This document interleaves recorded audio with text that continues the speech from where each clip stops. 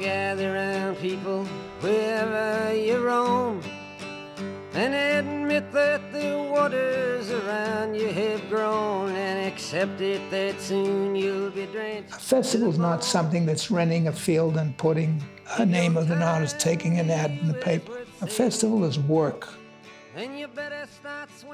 Welcome back to Musonomics. That's Newport Festival's founder, George Wein.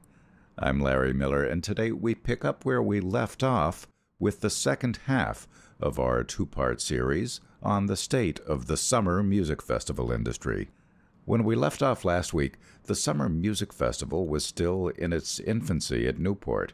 It was still a new concept to see large groups of people gathered outside to listen to live, non-classical music. George even recounted a story of his astonishment the first time he saw an audience stand up from their seats and crowd the stage. A lot has changed since then.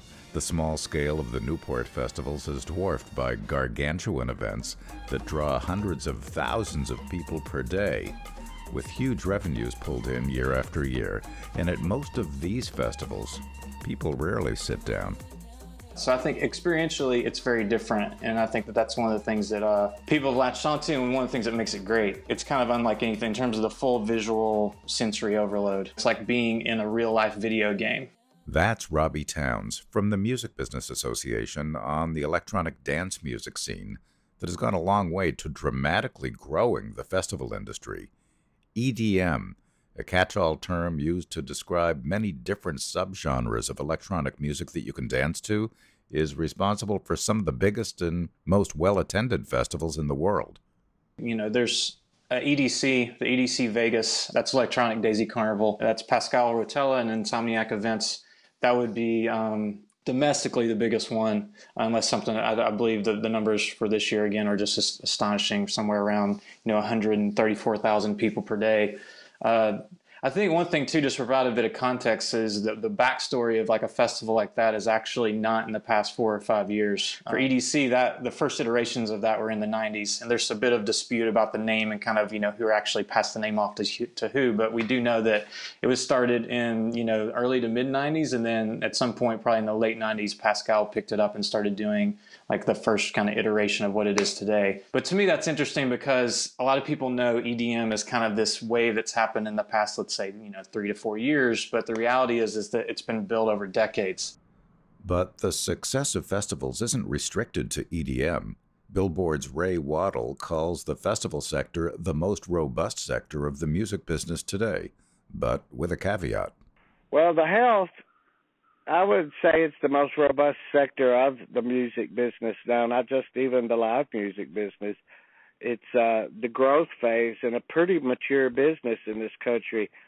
It's not at the saturation point, but it is at the point where you got to be really careful about what you stage, when, where.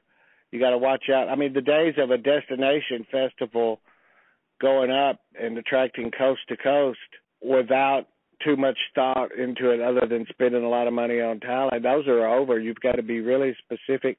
The holy grail in the festival business is exclusivity and in terms of talent, and that's very hard to do now. You've got bands building their whole tours around playing festivals, and it's a lot dependent on the cycles. So, you have Coachella really seeks that and managed it with AC/DC this year, and they've managed it in the past with a Roger Waters or a Prince, but that's going to get harder and harder to do, and it costs more and more money to do it. A major exclusive headliner can cost, $2 to $5 million or more. So that part of it, it's a boon for the artist. It's a boon in terms of artist development. So many acts get to play in front of a lot of people, and the true joy in festival attending is the discovery, who you find that you didn't know about when you're going from point A to point B and somebody stops you and you listen. So that's been very good for the agents and for the developing acts. It's very healthy, but and there are pockets of growth within it, like country and electronic, I think we will see is more smaller regional festivals or even local festivals. You'll see more branded events like the Project Pabst up in Portland, Oregon. You'll see more genre-specific and artist-curated events. It's going to become more niche because the marketplace is getting pretty full with the broad destination-type events. There's one probably every 250 miles across the country. Indeed, the festival market is one of the most fertile segments in the music industry, and one of the greatest success stories in the world of festivals is the Bonnaroo Music and Arts Festival in Manchester, Tennessee, the multi-day festival that just celebrated its 14th anniversary in June. Bonnaroo reportedly grosses around $25 million with 80,000 attendees, mostly staying on site for all 4 days, and provides an economic impact on the state of Tennessee of over $50 million a year.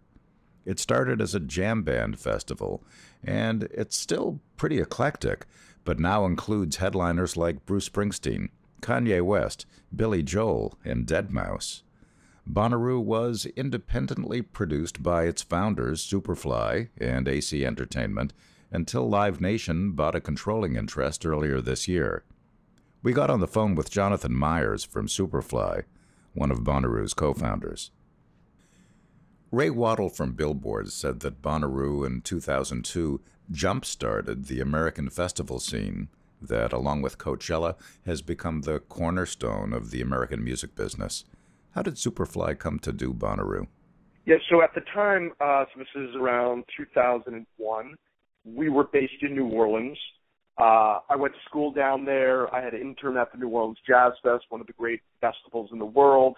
My first job was booking a famous club called Tipitina's, which was a great experience. That's how I met one of my partners who helped me, and we went off on our own and under the name Superfly started doing events all throughout the city, focusing on the special event timeframes like Mardi Gras and Jazz Fest, and we were using all kinds of venues. We were going into warehouse space and totally four-walling it, bringing in sound and lights and staging and running the bars to the river boats to feeders.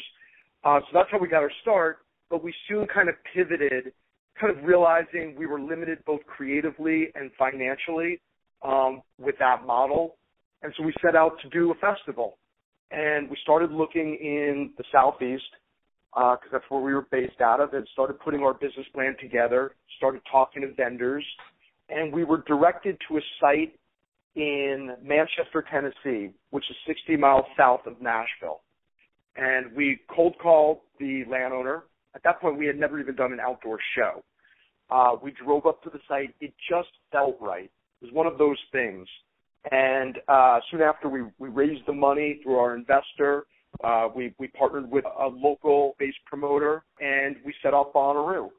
This is now 2002, and with not a dollar spent on advertising, we didn't use Ticketmaster at the time, so it was all word of mouth. It was kind of at a really interesting time. It was the iPod had just come out, so the way people were listening to music, artists were really starting to just use the internet and start to connect to their fan base. There was more direct artist-to-fan ticketing, and we sent out one email blast. We had the artists send out one email blast, and we sold out 70,000 tickets in 10 days. And so that kind of kicked off, our kind of next phase of our career, and just now we've been doing Bonnaroo we just had our 14th anniversary. We've had, so many amazing artists across so many different genres, from huge headliners like Paul McCartney and Bruce Springsteen and Elton John, and to artists that have come up the ranks that are now headliners like Mumford & Son and Black Keys and Kings of Leon, and artists like My Morning Jacket, and we touch on every genre. We have Jay-Z and Stevie Wonder, and so it's this incredible gathering of 90,000 people that live on this farm for 4 days, second weekend of June, and it's basically 24 hours, and there's comedy and film and art installations, and there's an incredible spirit and just great vibe there. So that's Bonnaroo, but we do many other things as well at Superfly. What is it about Bonnaroo that is so immersive that you're able to bring an audience back year after year? I think and there's lots of great festivals out there. I do think Bonnaroo has a unique spirit. I mean, I'm so close to it, but the vibe there is just so great. And I think part of that is the camping experience. You're living there, and you're side by side with people from other parts of the country, walks of life, backgrounds, whatever. And everyone's in the spirit to have a good time. And it's amazing what that can create. It's different than, we do other festivals, like our San Francisco Festival Outside Lands. It's much different, and it's still an amazing spirit and vibe. But I think the camping, the fact that it's a destination to get there, so you're really, as a fan, kind of invested in the experience. It's not it's a little bit down and dirty, but that kind of adds to it. It can be almost like, a badge of honor to attend. But I think that's where this really deep engagement and experience happens. And look, I think we're known at Superfly for the attention to details, like creating almost kind of the same way you see at a theme park, doing these different kind of immersive themed areas throughout the grounds. And whether that's around food and drink concepts or whether that's art installations, but it's even more than the amazing artists that play the stages. We're trying to create something bigger. How do you book Bonnaroo? What's changed? Well, we're constantly evolving, both as individuals and as the festival, and hopefully growing in a good way. And we've always set out Bonnaroo to be this amazing celebration of music. Thankfully, there's so much incredible music out there, and the people that program it, we have such vast musical interests. But we have a small committee that we basically talk every week, and we start with a grid, almost like a crossword puzzle, and we kind of, laying out all the stages. And look, we know where certain slots, like a level artist, a headlining artist needs to close the main stage. And so we start identifying who's touring, who has a new record out, who hasn't played the festival, who would we always love to have. So it starts there. And then each week we identify a round of artists that we're going to submit an offer to. And we really are thoughtful each round of trying to show kind of different genres, et cetera, other things we're aware of. And then we make those offers, and this crossword puzzle slowly fills in, and it changes a whole bunch over the course of the many months we book it. But we start pretty much right after the last festival. You're kind of always in discussions, especially with some of the bigger artists, and that's how we do it. In 2007, you and your partners literally bought the farm where Bonnaroo is held for a reported $8.7 million. What led you to invest in the property at that time? I mean, it was kind of a no-brainer. I mean, in order to elevate, first of all, the experience, we had to lay down more infrastructure. It's very costly every time to kind of build this pop-up city. And so to really kind of go to the next level, we had to put in some assets into the property. It was both a financial and enhancing the experience. And so the landowner at the time said he was open to the idea, and we kind of wanted to control our destiny. We really believed in what we were already in a few years. It was kind of proven a success, and it just made business sense. And look, we are committed to creating other events on the property, and I think that there is a big opportunity for us to do that. And so it just made sense. In April, you and your partner sold a majority to Live Nation. Why sell, and why now? Number one, it was the right business deal for us, so I'll start there. We really like them as a partner. We wouldn't have done it if we didn't like them and thought that they could bring value. So the value that they're bringing is we're going to make a significant investment into the property. So you're going to see major infrastructure being put into the property, which is going to enhance the experience, the Bonnaroo experience, and really help us create other events on the property. It's really led by those two things. Look, their access to headline talent, that adds value. The fact that we can now, with other A-level festival partners, can think about things like RFID, right, and that technology and cashless systems, and have some good economies of scale across those properties. That's beneficial to us. Jonathan, what does Bonnaroo look like in 5 to 10 years? 5 to 10 years, I think the property is going to be so on a different level in the accommodations. I think it's going to continue being one of the iconic festival properties globally.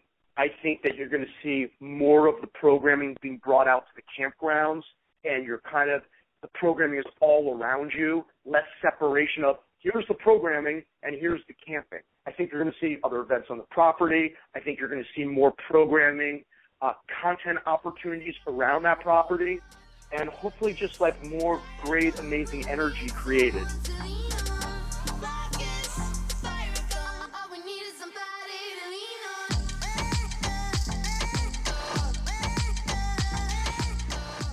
Jonathan Azu used to work at Superfly. He's now general manager of Red Light Management, a big artist management company whose founder, Corin Capshaw, financed Bonnaroo.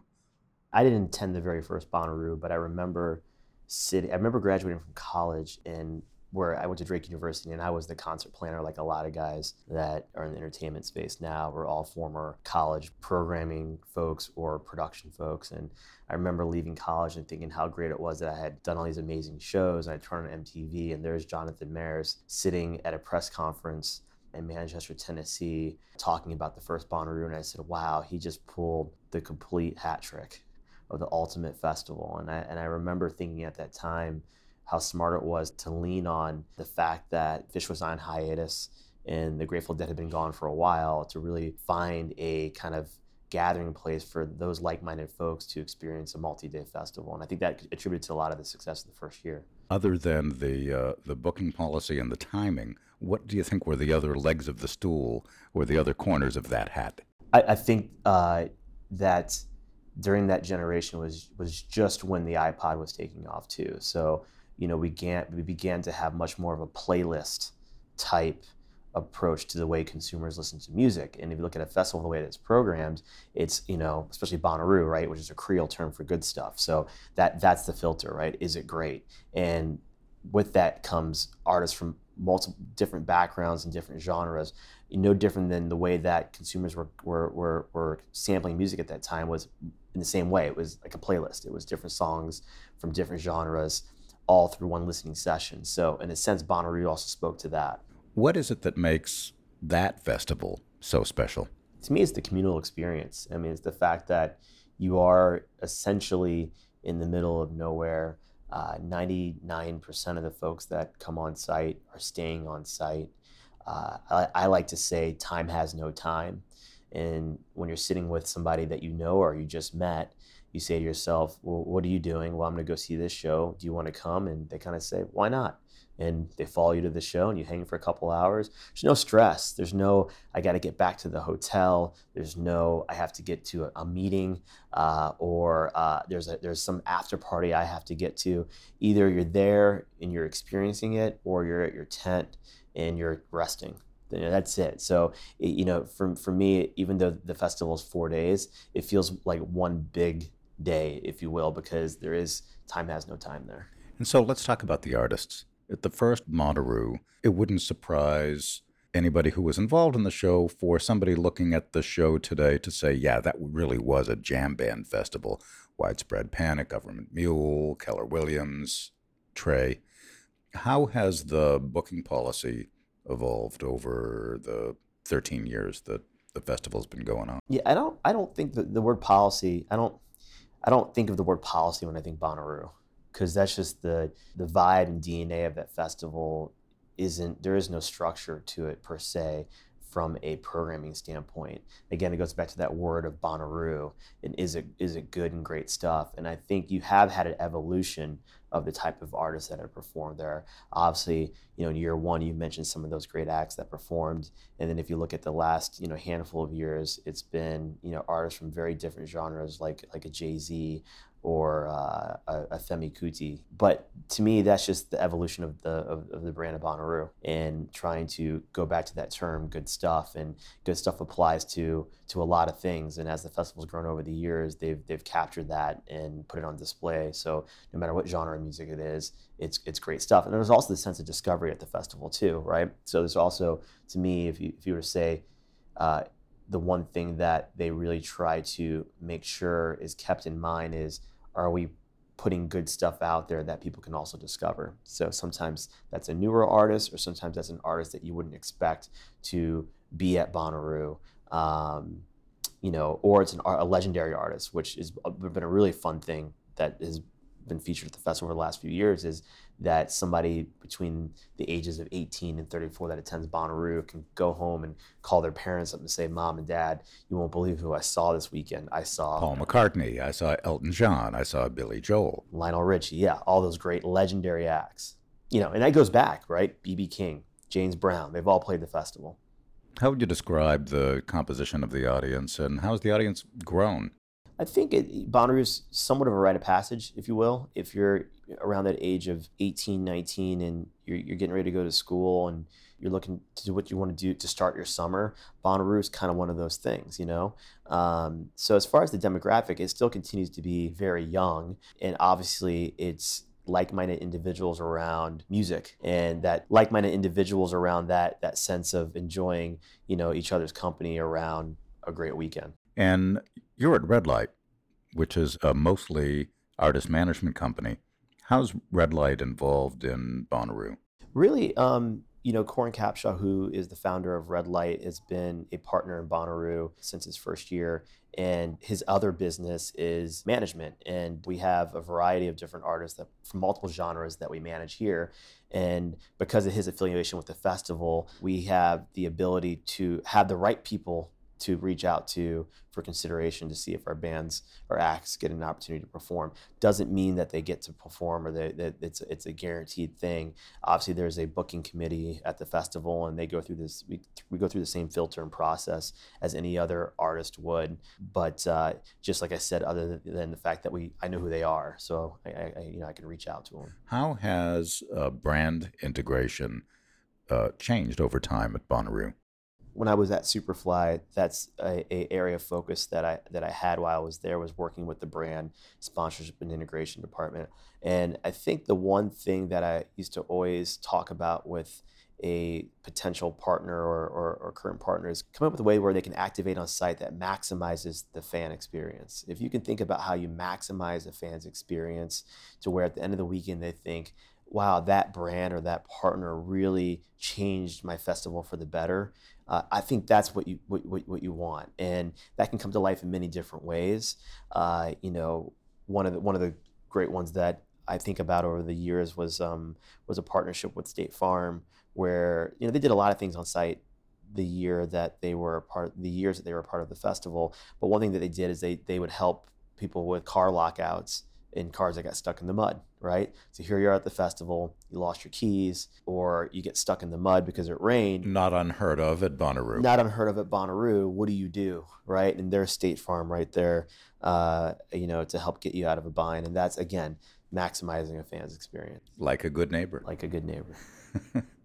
In April this year, the founders of Bonnaroo sold a significant piece of the business. We read a majority of the business to Live Nation. How might that affect the festival, if at all? I think if anything, it may give them the opportunity to explore maybe new business opportunities with the site. But as far as Bonnaroo as a festival, the same partners that started it all these years ago are still the same partners that are involved with determining how it comes to life and the way it's programmed going forward. So I don't know if you'll see a change per se, other than maybe there's things outside the scope of Bonnaroo that may happen with the property. Is there a capacity to grow the Bonnaroo Festival in terms of either attendance or days? I would say there's an opportunity to grow the Bonnaroo brand. Right, there's an opportunity to grow the Bonnaroo brand, and if over the past years, you've seen some examples of that. Bonnaroo has its own Ben & Jerry's flavor, which was a lot of fun to put that together. I happily was a part of the testing committee to try to decide what was the right taste for the ice cream. What is the right taste for Bonnaroo ice cream? Well, again, it's going back to that concept of good stuff. So, it's a mixture of different flavors. So it's the vanilla, it's the chocolate, it's the toffee. So it's kind of this hodgepodge of flavors that when you taste it, it just feels right. It feels good. Any forecast you may want to make for the future of Bonnaroo? The future of Bonnaroo is continuing to be a great festival where for one weekend, people that again are like-minded in spirit and taste in music can convene on site and come with 1, 2, 3 or more friends and leave with 10, 20 friends. And that's one of the things that I've always loved about Bonnaroo. To me, it's almost like summer camp in a way. And I can go on site and I can discover great artists. I can reconnect with old friends. And there has not been one year that I have not gone to Bonnaroo where I have left knowing somebody I didn't know before. And not just meeting them and moving on, but really getting to know that person. Because again, that time has no time concept comes to life in the fact that you really get to have real relationships with folks when you're on site. One more time.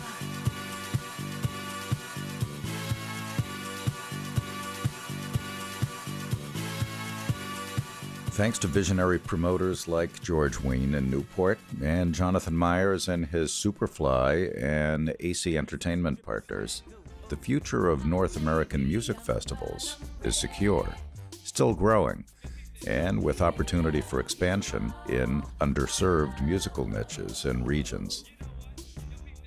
That's our show for this week, and here at Musonomics, we'd like to know more about you, so we've posted a brief listener survey at musonomics.com/survey. What we learn about you will help make a more responsive, sustainable podcast, so visit musonomics.com/survey and tell us about yourself. Thanks in advance for participating. Thanks this episode to our guests Jonathan Myers, Ray Waddle, Robbie Towns, and Jonathan Azu. The Musonomics podcast is a production of Musonomics LLC, strategy consulting and analytics for and about the music industry. The Musonomics podcast was produced at NYU by Sam Behrens and Travis Fodor. Thanks to Ron Sadoff and Catherine Moore. I'm Larry Miller from the Music Business program at NYU Steinhardt. Thanks for listening.